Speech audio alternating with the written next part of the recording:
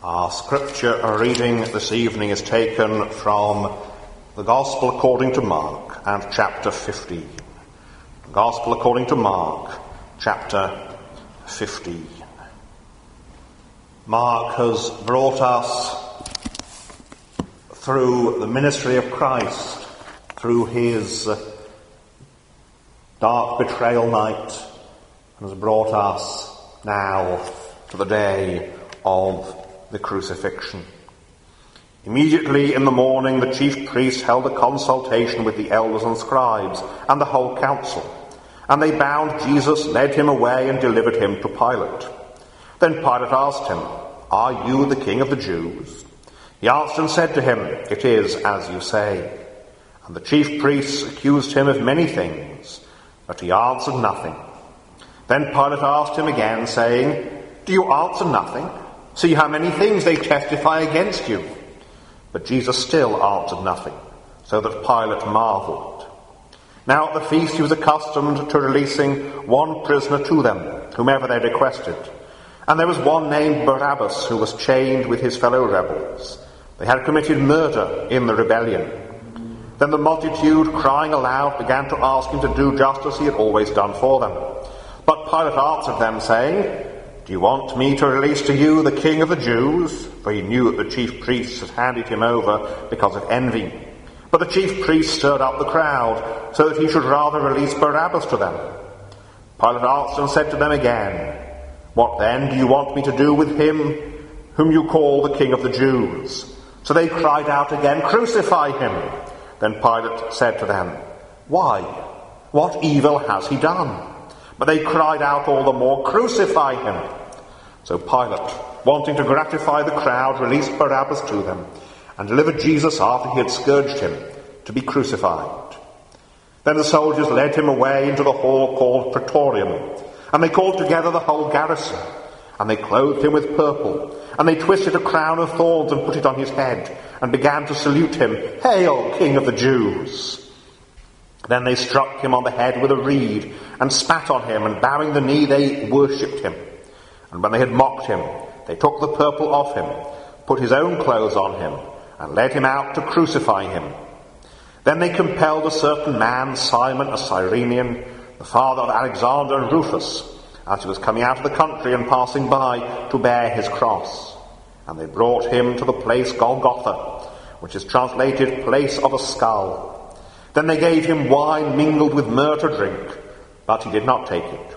And when they crucified him, they divided his garments, casting lots for them to determine what every man should take. Now it was the third hour, and they crucified him. And the inscription of his accusation was written above, "The King of the Jews."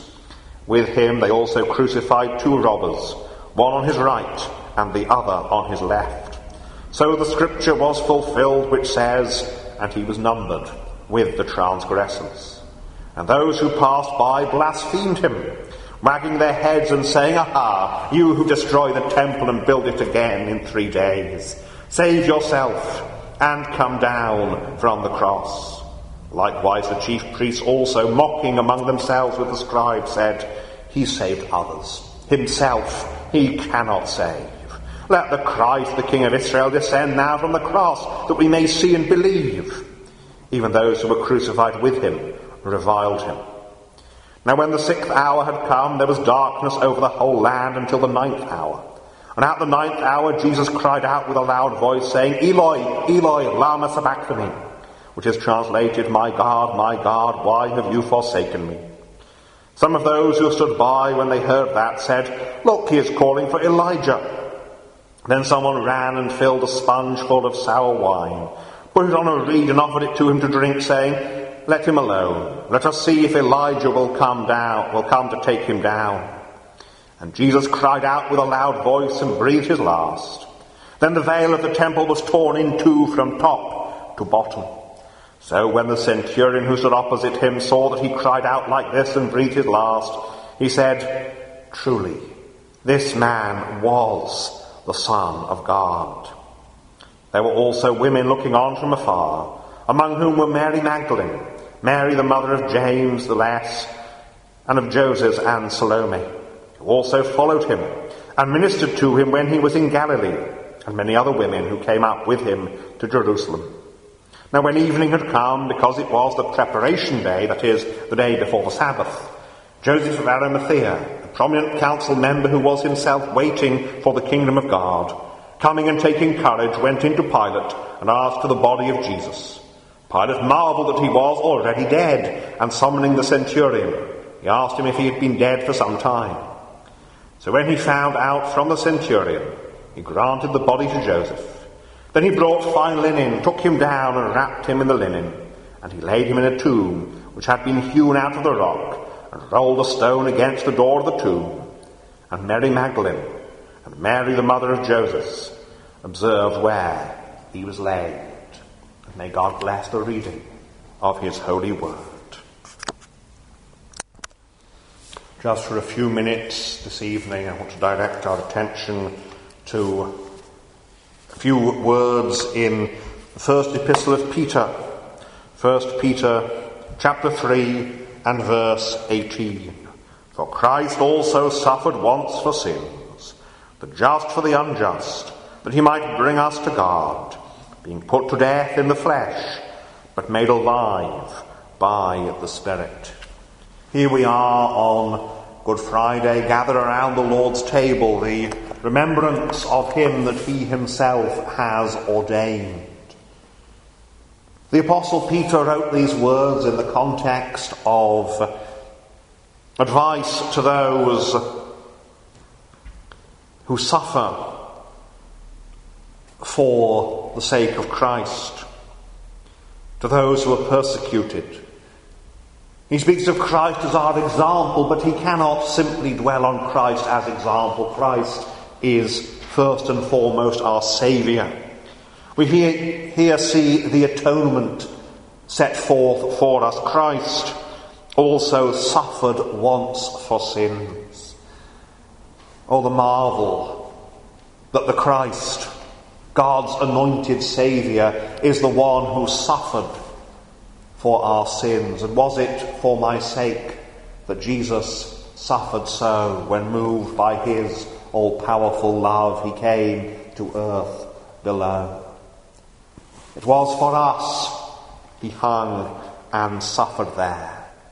One who is not merely a servant of God, but who is God with us, Emmanuel, God incarnate, who came to suffer and to die. It is a marvel to look upon the cross and see there where God, the mighty Maker, died for man, the creature's sin. Because we cannot separate the person from the work. Who he is, God incarnate, the great revelation of the love of God is in the cross.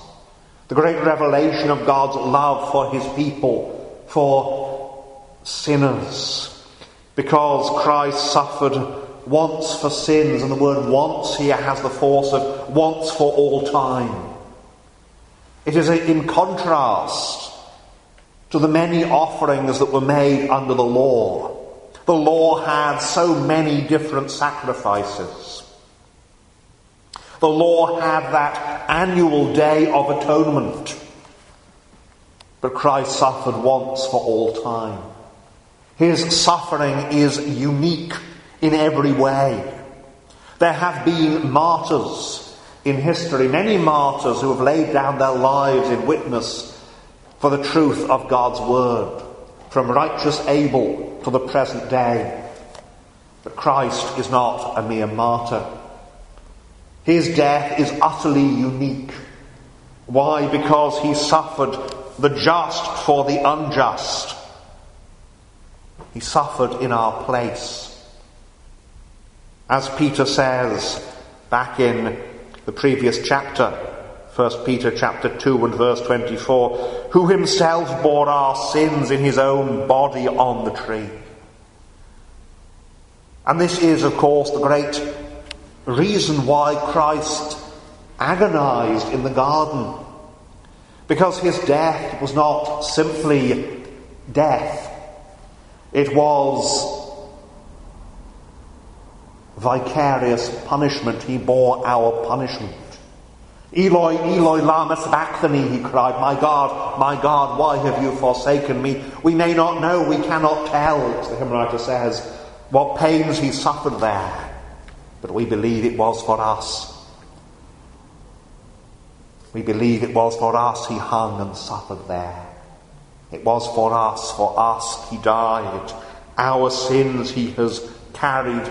The just one, the only man who was completely without sin, died.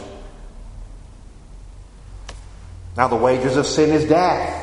He therefore alone of the entire human race did not need to die. And he alone of the human race chose not simply the circumstances of his death, but the fact of his death. Indeed, the martyr chooses the circumstances. The martyr who confesses Christ boldly dies. But Christ chose the very fact of death. Christ chose the very fact of suffering. He did not have to suffer. He did not have to die. These things were not laid upon him as a matter of nature, but they were freely taken, even as he took to himself a human nature, body and soul, that his soul might be made an offering for sin, that his body might on the cross be broken, that human nature might be sundered, body and soul, by death. He chose to die, the just for the unjust. He chose to suffer in our place. He chose to bear our sins, that we might go free. How willing, says the hymn writer, how willing was Jesus to die that we guilty sinners might live. It is a marvel, as the apostle says, that Christ died for the ungodly. We can imagine, as the apostle puts it, to paraphrase the apostle, we can imagine somebody dying for a good man. Here is a great benefactor to the human race, and he is in danger of death. The assassin perhaps springs at him, and one who sees this great benefactor to humanity puts himself between the assassin's dagger and the benefactor, the good man, and dies instead of him. We can understand that, but we cannot comprehend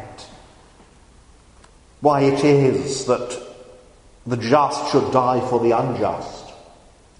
That the unjust should die for the just, we can understand. But we marvel at the depth of the love of God. The just died for the unjust, that he might bring us to God. Because everything else is part of the means. The end of salvation is that we might be brought to God. It is God and sinners reconciled. It is that glorious picture at the end of the Scriptures of the new heavens and earth, and the dwelling place of God is with men. That the great gracious covenant is fulfilled. I will be their God and they will be my people. And he dwells with his people to bring us to God. Even now today we have access. And even now today he is with us. For he has said, has he not, lo, I am with you always, even to the end of the age. As he said to his disciples in the night in which he was betrayed, I will not leave you as orphans, I will come to you. Hallelujah, he is with us. Faith believes nor questions how. By the Spirit he is with us. We do not see his face, we do not see his form, we know he is with us by the Spirit. The day is coming when all his people, we shall be, as the apostle says, forever with the Lord, to bring us to God, that man may dwell with God forevermore. Because Christ has died, the just for the unjust. Because Christ has borne our sins and carried our sorrows. We shall dwell with him forevermore, and we shall see his face, and never sin, and from the rivers of his grace drink endless pleasures in, as Dr. Watts puts it. We shall be with him forevermore. What a marvel it is to remember, as we come to the Lord's table, that Christ died. Christ also suffered once for sins, the just for the unjust, that he might bring us to God. It is finished, he says. He has completed the work the Father gave him to do. There is therefore no condemnation for them that are in Christ Jesus. His suffering and death is once for all. There is no need for a repetition. There is no need for a representation. He has died. And so he invites his people to come to his table, to eat and to drink in remembrance that Christ died for us. And so we come, giving thanks. For Christ also suffered once for sins, the just for the unjust, that he might bring us to God, being put to death in the flesh, but made alive by the Spirit. Amen. Amen.